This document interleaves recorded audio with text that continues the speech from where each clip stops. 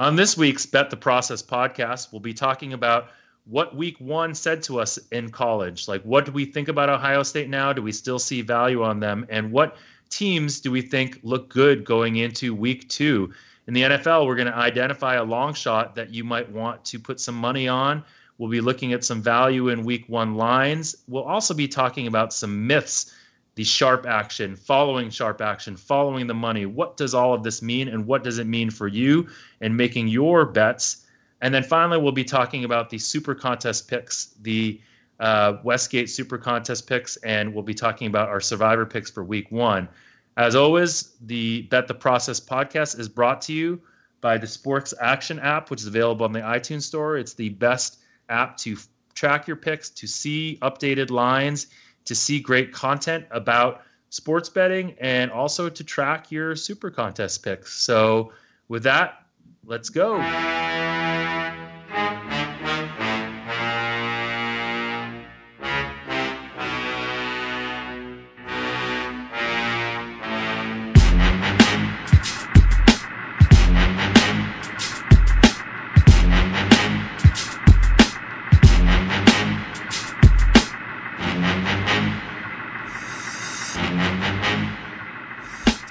Welcome to episode 3 of the Bet the Process podcast. I'm Jeff Ma, former ESPN predictive analytics expert with Rufus Peabody, another former ESPN predictive analytics expert, here today to talk to you a little bit about analytics, sports betting, and what to look for in week one of the NFL season. So let's get started with what we always start with this week in futures. Let's recap first.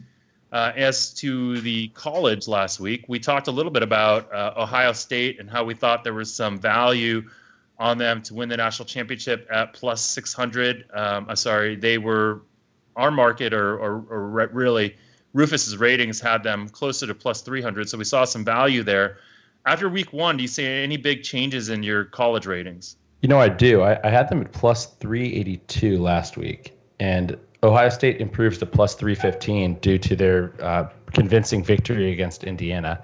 I know that's a lot of people, because I think the casual person would have seen like that first half where they were down and weren't playing very well, and then obviously they had that dominant second half. But your numbers are actually saying that your perception of them has improved, huh? Certainly, there is that narrative that they basically pulled away late and weren't that good. They were lucky in the turnover battle, winning it 3-0, but they really dominated on the ground with total rushing yard advantage of 292 to 17, and that was 5.7 to 0.6 yards per rush advantage. And Indiana is expected to be a pretty legitimate team. I mean, they're not a top team or anything like that. It's not Florida State, but Ohio State also was on the road, so you got to factor that in. And they actually had the second best performance overall, according to the Massey Peabody weekly grades. So, yeah, they improve. Alabama also moves up. They were plus 250 last week. They're up to plus 232. Beating Florida State's good, because they get that win, and that's one of the tough games on their schedule. But they also played very well. They were the fifth rated. They had the fifth rated performance. And, Jeff, I think this is a similar game, too. It was a game that was a lot closer for most of the game. But Alabama pulled away. They had some big plays in the special teams game. But I think the common thread between those two is that was the sort of being able to. Well, Alabama was able to stop the run as well, and I think running and being able to stop the run actually are more important in the college game than in the NFL game, because it really says a lot about how physical you are as a team, which matters more as the season progresses. Got it. And now on Massey Peabody, your website, you guys actually are doing these sort of college football grades, and so what you're doing is rating how the performances were for the week, sort of absent of what the strength of competition was.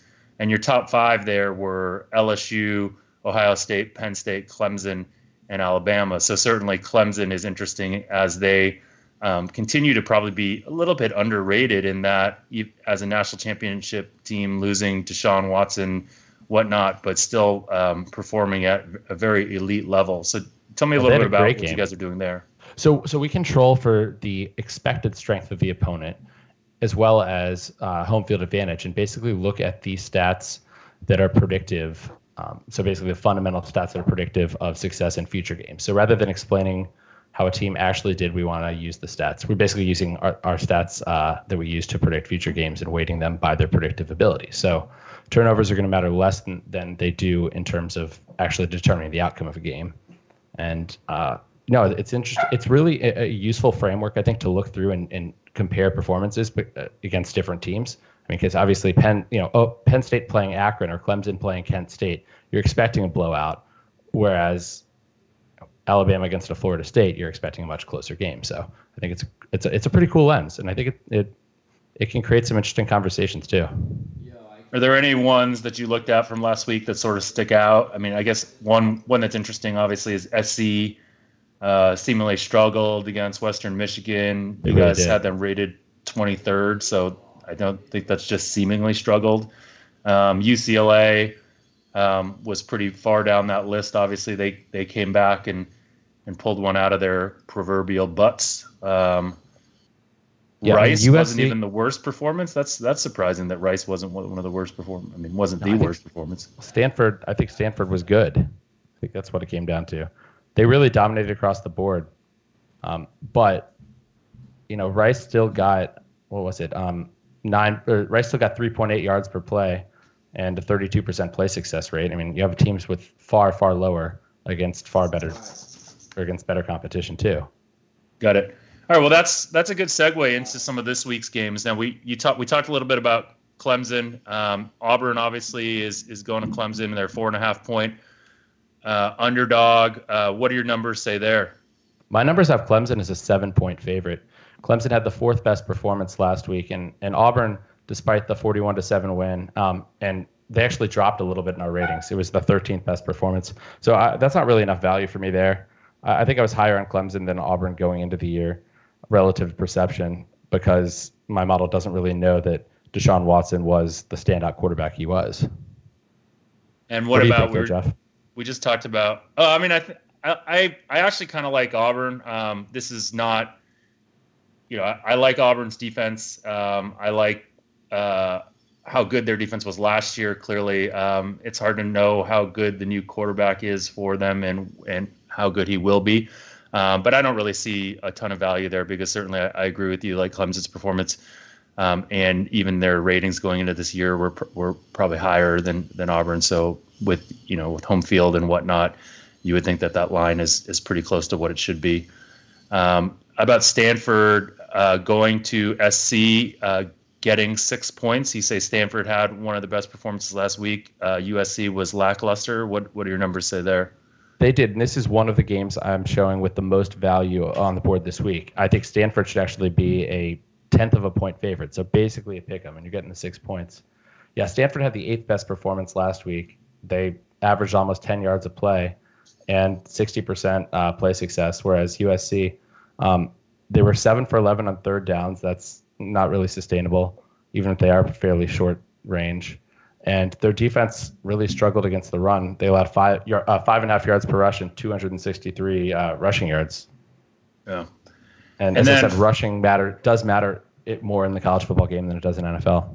Yeah, I mean, the talk obviously after last week is that Stanford's O-line is back. Obviously, it's hard to know after you play a team like Rice, but it'll be interesting. It definitely seems like there's value there. I know I heard on the Behind the Bets College Edition podcast, they were saying that FPI had this game ranked pretty close to even. So it sounds like you're pretty in line with FPI. Yeah, we are on that one.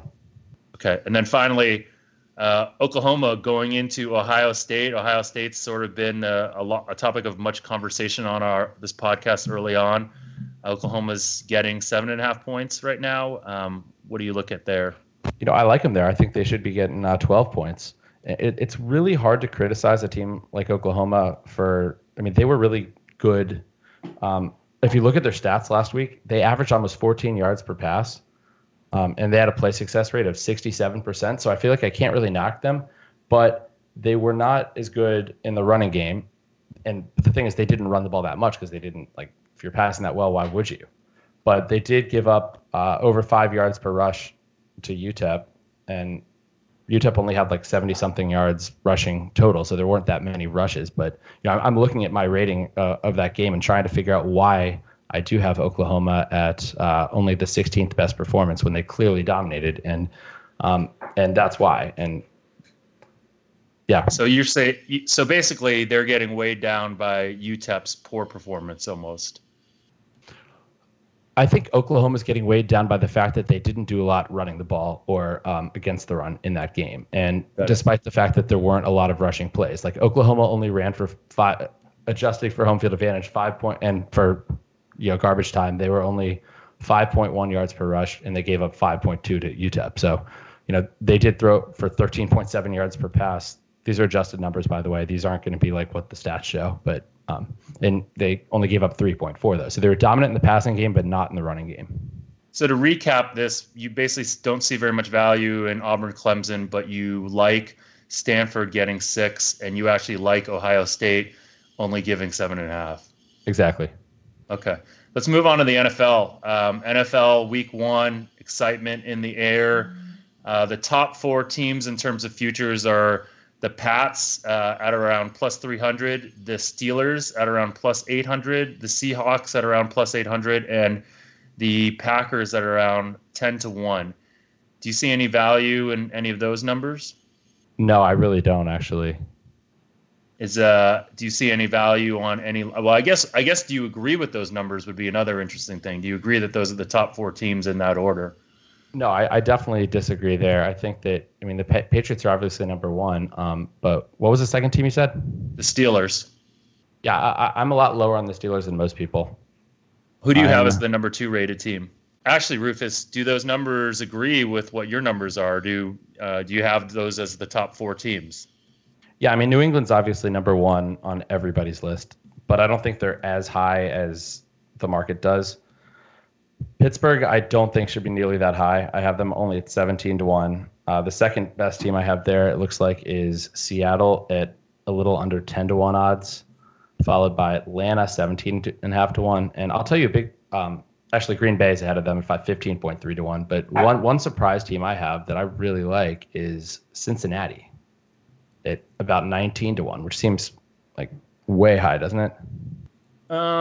I don't know. Like Cincinnati always seems like a team the market doesn't like very much, and they always seem to be pretty reasonable. But they're like they have team.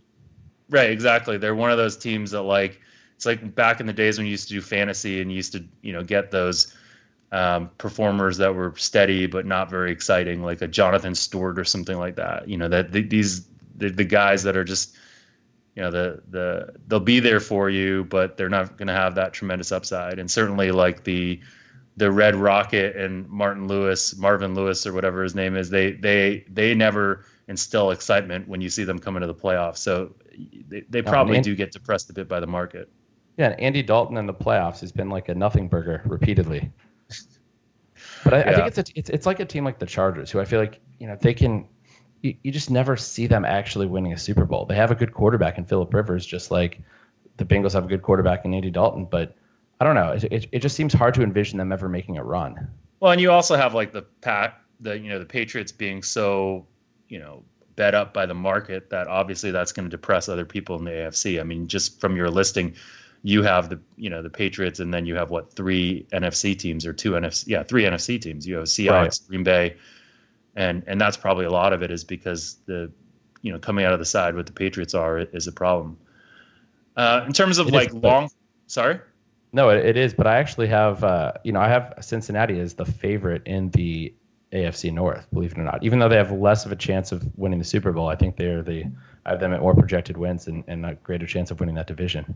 So then you would think that would be good value in the futures for them to win the North potentially. What do you have numbers for that, or? I don't have that in front of me, but I can almost guarantee there's good value there. Yeah, I think there's great value on them to win the Super Bowl as well. Interesting. I'm not saying it's going to happen, but I'm saying there's a 5% chance it does. I think I'd book that if I were on the other side. What would you book it at? I don't know. I'm looking. I'd book it at whatever the real line is here. Of course, you'd book it at my true price but then there's no value for me. Let's see here. Okay, so the AFC North, the numbers I have: the Steelers are minus 280, the Bengals are plus 383. Yeah, see, I think that they should. I have the Bengals at 38.6%, so like plus 160-ish. Wow, that's a lot of value. That's a ton of value. And, I don't think that means my number is exactly correct. I don't think there's anything wrong with the model. The market obviously should have some, weight, some consideration as well. But I do think that there definitely is value there. All right, and the Bengals to win the Super Bowl are 70-1. Yeah, I like him at 20-1. How about we meet in the middle? I'll give you 40-1. Why would I take that if I can get it at 70-1? Are you putting it down at 70-1? Probably. I can wait for you if you want to put it in real time. You are out of the country, so it's fine. All right. Yeah, but then I'll lose all that. I'll lose the tab. I have way too many tabs open.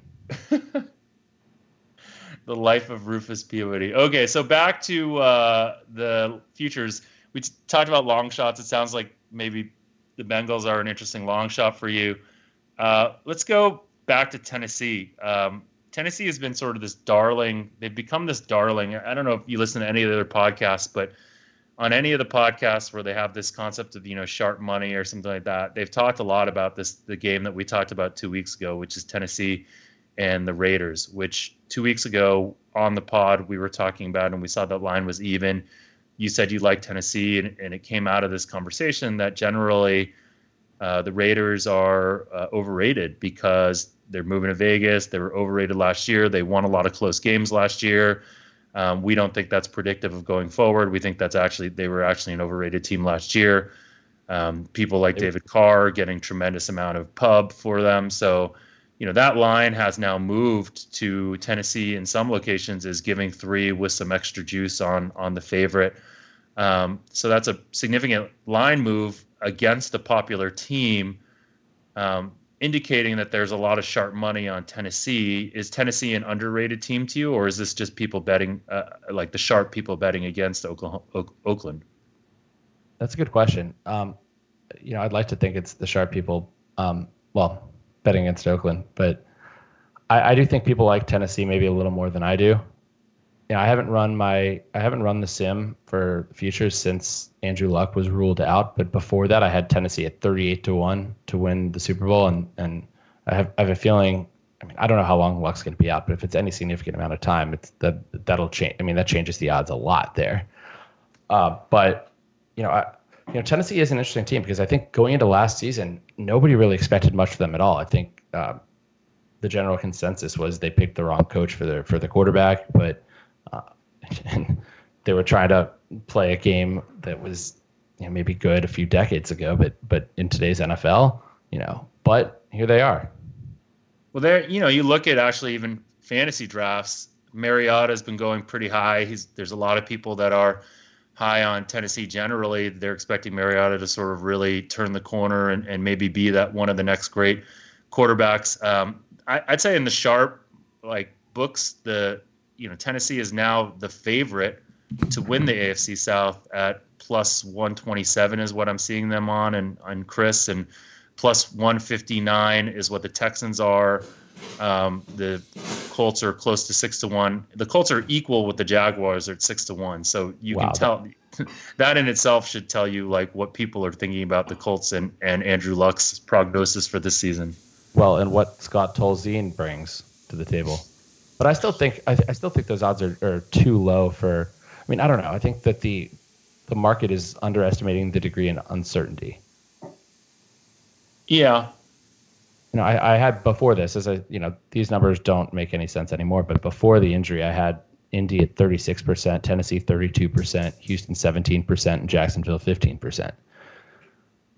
No team justified.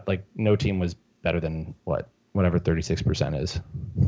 Yeah, well, I think the market is going to tend to overreact, and I think we're seeing that certainly. Another team that we've identified in this pod as being a bit overrated by the market is the Steelers. Clearly, rated as the number 2 team in the NFL, basically by the futures. That's kind of crazy. That seems too much. I know that last year, even going into last year, people felt that way, and obviously getting Martavis Bryant and back and whatnot, that this is a team and having a full season of Le'Veon Bell There's a lot of, and I guess like last year, their defense overperformed what people thought they would. So this is probably all what's weighing into people's minds. But your numbers are just saying that's a little bit overrated, correct? Right, and I think in general, teams that have the great fantasy players, the Le'Veon Bells, Antonio Browns, the Martavis Bryants, the wide receivers and running backs that are great, may be a little overvalued due to the fact that those are the big names that get all the exposure. And my research has shown that running back and wide receiver are the two most replaceable positions in the NFL. I should say, Cade Massey and my research have shown that. Cade being your partner, who is a professor at Wharton School of Business and one of the sharpest minds, I think, who delves between business analytics and sports analytics. And Cade's phenomenal. A great guy. He advised my senior thesis at Yale many years ago. Yeah, no, Cade is a really good guy.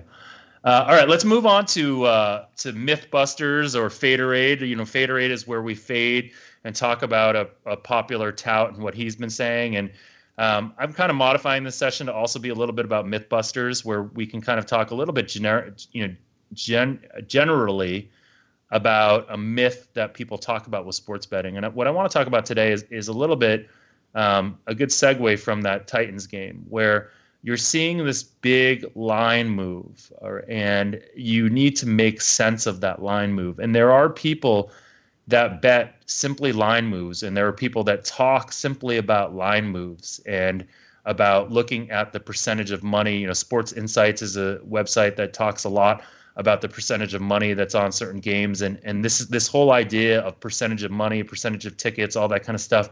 It's been getting a lot of, I would say, a lot of people are talking about it. A lot more people are talking about it than we're talking about it 2-3 years ago. Does this mean anything to you when you look at a move like the Titans move? What does it mean to you? I don't know. I think it's an oversimplification to sort of just look at where the money is, especially this early. I think a lot of the sharp guys, a lot of the whales out there, the big bettors, the Billy Walters of the world, sort of know this and try to set up a good bet. So I think sometimes you can get moves that are going the wrong way, and people might follow along. Yeah, I mean, if you listen to, again, like when we do this sort of like section, we always seem to come into this idea of like, what did Chad say? So Chad Millman, obviously Behind the Bets host, one of the probably most influential people in terms of getting sports betting into the mainstream.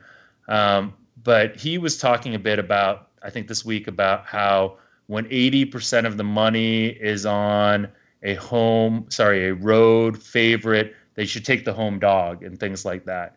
Do things like that mean anything to you? Road. 80% of the money on the road favorite, you take the home dog. I mean, what's the logic there? That's just the logic. He's seen it. He's basically saying that there's a lot of sharp money on. I mean, you'd have to listen to his podcast to fully understand the lack of logic that's going on there. But generally, he's always looking for these like what I would call pseudo analytical narratives of. It's like the Bill Simmons rules, right? Yeah, it's. I would say it's like for Chad. Like Chad knows enough to be dangerous, but not enough to really use analytics to actually win at sports betting, because he doesn't really bet. So he doesn't really, and this is not a indictment on Chad, because Chad is not a sports better. No, he's not a bettor. He's a writer. He's an editor. Yeah, he's the editor of ESPN, basically, of the website, very good at what he does. The magazine. And he's great at what he does. He's great at getting good hosts, but he's not a bettor. But unfortunately, he gives betting advice on a podcast, and he does say things like, he looks at like. I think this week he talks a lot about these idea of this week he talked about short home favorites being good bets also. So it's just this sort of idea like that there are certain subsections of both line moves and where the money is. And what you're saying to me is like, you don't care about any of that. You don't look at any of that. I mean, sure. I'm sure there are trends that are real sometimes, but picking them out, it can be difficult. And I just like sticking with my numbers. I think sometimes not knowing too much can be dangerous because you don't know what you don't know. Is there a time where, let's say that you your line or your numbers are way off from what the market is, you make a bet and then you see the numbers move even further away from what your number is, i.e., like the market further disagrees with you. Have you ever seen that and felt like, oh crap, that's a bad sign? Oh, of course that's happened. I mean, I think that's happened to everybody at some point. The market isn't always going to move with you. It's not like I have like, you know, the sports almanac from Back to the Future. Yeah. And honestly, this is highlighting one of the reasons that you're a good sports bettor, because you care about the market, but you don't really let it influence you more than, say, making sure that type of stuff may be incorporated into your model. You do not react to one-off or anecdotal type incidents that may emotionally influence your decision making going forward. You're just kind of numb to it. And I think that's an underrated, attribute for why what you need to be successful at sports betting. You need to be numb to these sort of narratives and anecdotes. And that's kind of why I think these types of, this idea of following sharp action. The problem is if you follow sharp action, you're not getting the best number. And if you're not getting the best number, you're never going to win at sports betting. No, you're right. You're entirely right there. So, but I'll say this though. I think that if I went through a whole football season and I wasn't beating the closing line, then I would be worried. Interesting. It's not going to happen every game, but I do want I think over a small sample, or I mean, you don't want to conclude anything on a too small sample, but over a small sample, I'd look more at the way the market moves towards my number, whether it moves towards it or against it, than I would look at the win-loss. Yeah, that's what a lot of people say too, because it's a good way to very quickly get some read on whether your model is good or not, is to see how it's doing against the closing line, if it's beating the closing line or not. And, basically that just means like when you make your bet, when the game actually goes off, is that line closer? Is that line, did you beat what that line moved to, essentially? Right. So basically, I mean, like if I bet on Tennessee at pick, and because I had it -3 and it closes -3, then the market moved hard towards me. But what's interesting, I think, is that in the last few years, these line moves have not been nearly as predictive as they were in the past. And I haven't, I don't have the numbers in front of me, but I have looked at that, I think last season at some point. I think that I was looking at this today, they put the opening line, midweek line, and adjusted line, I don't know what that means, in there. This is called the prediction tracker. And the best system last week for college football was the opening line. The number one, there was number 1 out of 53 systems. Number 8 was the midweek line, and number 16 was the updated line, which basically says, last week the line moves went the wrong way, based on the result at least. That's interesting. I mean, I guess that's good for the books, right? Yeah, I guess so. Did you want to talk a little bit about like line moves generally? So the other thing that obviously influences line moves are injuries, and injuries at sort of these high profile positions. You think often, from what you said earlier, you think often those can be overrated, those line moves? Well, yeah, I think they're overrated for the skill position players, the guys that touch the ball, whereas I think they're underrated for offensive linemen and guys that sort of fly under the radar in the trenches. Yeah, I mean, there was an article way back, this is probably 20, 25 years ago, I remember reading when I first got into this whole concept of sports betting, and they talked about the most important position really for sports betting to be the center, because of how influential they were on every play, touching every play, but how underrated they tended to be from like a public optics standpoint. That makes a ton of sense. I agree. I haven't looked at the different positions on the offensive line, but I would think the center and the tackles obviously would be more important. But I have shown that the replacement value of an offensive lineman is multiple times higher than wide receiver and running back. All right, well, let's move into our Hilton contest picks of the week now. The Super contest. I guess it's not the Hilton anymore; it's the Westgate. That just shows you how old I am. I still call it the Hilton most of the time. All right, so the Westgate Super contest. For those of you guys that don't know, It's the World Series of Poker for sports betting. It gets some criticism because the lines that they use. Won it twice. Sorry. What's that? I said because Steve Fezzik won it twice. Well, he won it when there was like 12 people in it, right? I mean, he didn't win it when there was like millions of people in it, or how many thousands of people in it. So, just taking Dr. Bob's picks the year Dr. Bob did really well. Yeah, well, I don't know. I think people give it crap because of how stale the lines can be, and how they don't change, and so they don't make any sense. And I think there's a pretty big, the Westgate takes a pretty big cut out of the prize money. But we're going to do this every week for entertainment purposes and for to have sort of this vehicle to talk about. Obviously, people can take themselves too seriously, but those guys do a good job over there, Cornegay and whatnot, on running this, and certainly it's great for sports betting. It gives it a higher profile. So we're going to do our best to support this, and we're going to put in 5 picks each week. You're going to put in 2. I'm going to put in 2, and then 1 we're going to sort of mutually agree upon. So your picks this week are, I believe, Chicago at 6.5. Is that correct? I'm taking everything unglamorous. I'm on this remote year program. I'm in Croatia right now, and I was I was talking with some people about the games this weekend, and they were like, someone was telling me, guy who's a sports fan, follows football pretty well. He was like, Atlanta, they're going to win by like 21. Like, he's like, they'll win by at least 17. So, yeah, I'm on Chicago plus 7. Okay, so it's 6.5 here. I'm on it plus 6.5. Okay, so 6.5. Now I'm putting this into the Sports Action website where you can track your contest picks each week. Sports Action available on the App Store. So Chicago plus 6.5, and then you have you wanted the Jets at 8.5. Is that right? Sorry. Yeah. Jets at 8, right? Mm-hmm. The Jets plus 8.5. I make it plus 5.3. Okay, I am going to take Jacksonville plus 5 at Houston. I'm a fan of that as well. And I am going to take the San Francisco 49ers, my home team, not my favorite team, but my home team, at plus 5.5. I like this is not analytics based. I like what they're doing there. I like Shanahan in his first game there. I think that they have had some talent the last couple of years, more than people realize, and just haven't had the coaching to actually do anything with that. And I think Shanahan's going to make a big difference there.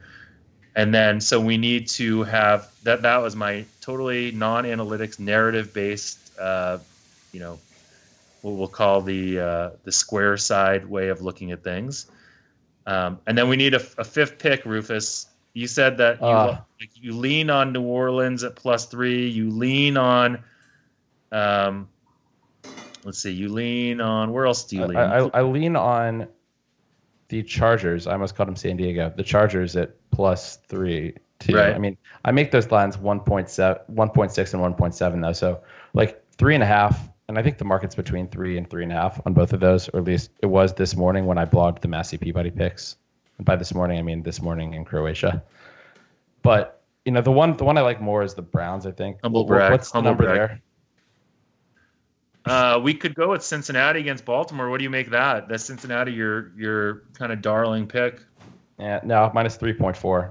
That's not much there. Actually, I say we go with Cleveland. What's that Cleveland number? 8.5. Yeah, I make that 6.4. So that's one that I would like, but. Yeah, but how about we go with Denver and the Chargers, because it's a Monday night game and it's the last game of the night, and plus 3. I like that. Yeah, let's do. I'm down with the Chargers there. All right, we'll take the Chargers at plus 3. So to recap, our picks are the Chargers plus 3, the Niners plus 5.5, the Jets plus 8.5, Jacksonville plus 5, and the Bears plus 6.5. So I'm saving those in the Sports Action app. It shows up in week 1. This is really cool. Nice interface. And we're done. And now, finally, moving on to our Survivor picks for the week. Wait, but what happens if everybody copies our picks?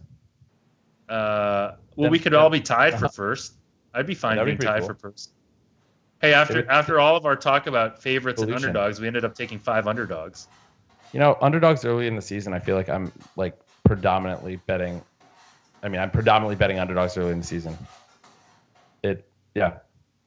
And I want to, I don't know. I wish I had a few favorites there, but I just think that a few teams are just going to be so bad. And maybe it's Massey Peabody not accounting for personnel changes, and I'm sure that's a big part of it.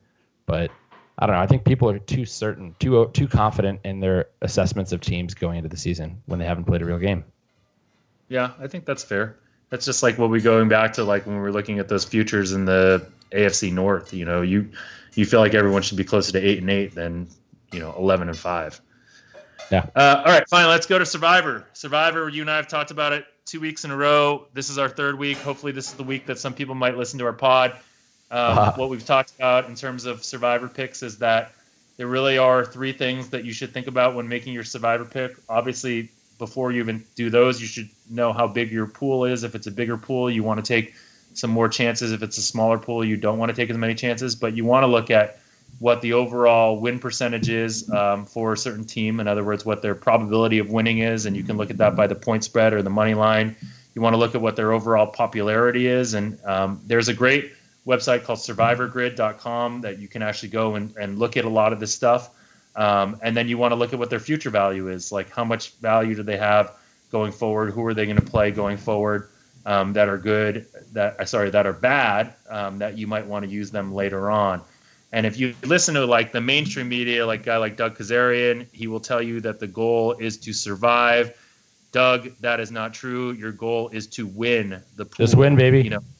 Just win. Well, I mean, you don't win the whole thing. You want to win the whole thing. Maybe your goal is to actually survive to week 8, so you have something to cheer for. And I have no problem with that. I think there is a tremendous disappointment that happens to me when I fall out of my Survivor pool. Like, it's disproportionate to the amount of money that I put in there. I hate being out of my Survivor pool. So I understand the idea of just surviving, but really the goal should be to win these things. And so you don't want to just survive. So this week, some of the top teams that you could look at are New England, obviously tonight, but most people probably won't pick that because they won't be ready to put their pick in. Buffalo hosting the Jets. The Jets are obviously looking like potentially one of the worst teams in the league this year. Pittsburgh at Cleveland, Atlanta at Chicago, Houston hosting Jacksonville. These are probably the top 5 choices that people have. My choice this week is going to be Buffalo. It is a popular pick, which isn't maybe the best way to look at this, but Buffalo has very little future value going forward, and they have a high safety rating. So I'm taking Buffalo against the Jets. And Rufus, you are taking? Well, first off, I've actually never played in a Survivor pool, just like I don't play daily fantasy, and I'm awful at fantasy sports in general because I don't devote enough time, according to my fantasy football league mates. If I enter you into a Survivor pool, will you PayPal me $50 for the pool, and then will you actually enter your picks? Sure, I'll do it. All right. But I don't want to be on Buffalo. I mean, I make that line 5.3. Like, why am I going to take a team that is, I think, or overvalued by the market? The problem is all the teams I like basically are. See, that's an interesting. That's actually an interesting. What about like Cincinnati? I kind of want to go with a small favorite. Like, how many people are on Cincinnati? No, it's not that popular. It's probably it's very unpopular. It's exactly probably only about, it looks like less than 1% of the people are on Cincinnati. I mean, that's my theme. I like all the unpopular things. Well, you're an unpopular person, so that would make sense. Yeah, I think so. Are you going to go with Cincinnati? Yeah, I'll do that. All right, so you're going to go with Cincinnati. But that's actually I just want to highlight that you actually said a pretty interesting thing, which is that maybe a fourth sort of feature might be how overrated a team is by the market as something that you might decide to stay away from. So let's say they're very popular, which Buffalo is, and they are overrated by the market. Maybe that is a good one to stay off of because there is almost this high potential for an upset that knocks out a ton of people. Exactly. By the way, before we end this, I have an aside. I was going through and before the Dolphins-Bucks game was canceled, I put in my weather forecasts because I have a little model that cranks out totals. And, my total for the Miami Tampa Bay game pre-weather was 44.5. So I decided to like play with it and go with like put the wind speed in at the forecasted 90 miles an hour to see what we got. This shows you the limits of prediction. Jeff, you want to guess what that number, the total came out to in my model? 13. Negative 33. Negative 33. That sounds like that's called outside the range that the model was developed using. That's also called maybe what happens when Jay Cutler comes back from an injury to quarterback a team that he just learned all the wide receivers' names of. He probably doesn't even know all the wide receivers' names. All right, let's do a quick recap just so everyone can feel good about what they were doing. In college, going into this week, we actually like Stanford getting 6 at USC. We like Ohio State giving 7.5 at Oklahoma. Everyone likes picks, so that's what we're doing. In terms of some NFL games that are interesting, you can check them out on MasseyPeabody.com, but Massey-Peabody.com. Massey, Massey Peabody, Peabody.com. And wait, but we just don't confuse the Massey ratings with the Massey Peabody ratings. There is another Massey guy who's been around for a long time, Ken Massey, who a friend of mine texted and was like, "You guys are always on Tennessee. That's great." Like I was like, "Where did you see the ratings? Aren't you the Massey ratings?" Yeah. Sorry. Okay. Nice. Back to your recap, Jeff. Back to your recap. Nice aside. So we actually find some value in Cincinnati, the Cincinnati Bengals to win the Super Bowl at 70-1 and to win the AFC North. There's definitely some value there, and that really is coming from the Steelers being a bit overrated by the market. Rufus finds value in the Jets this week and in the Bears. But again, you can see all those up on Massey-Peabody.com. And then finally, in terms of our Hilton picks, we like the 49ers at 5.5. We like the Chargers at +3. We like Chicago +6.5. We like Jacksonville +5, and we like the Jets +8.5. And then finally, our survivor picks. I'm going to take Buffalo, even though Rufus may have given me a new thought process in my survivor picks. And Rufus is going to take Cincinnati, a small favorite at Baltimore. But Rufus prefaced that by saying he doesn't do any fantasy or survivor picks, and he's bad at both. No, I do fantasy. I just finished last year and 9th the year before.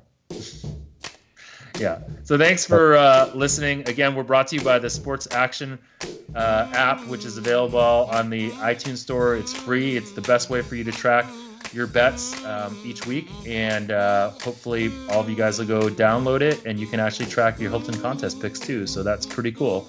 Thanks from me from Southern California and Rufus from Croatia. See you next week.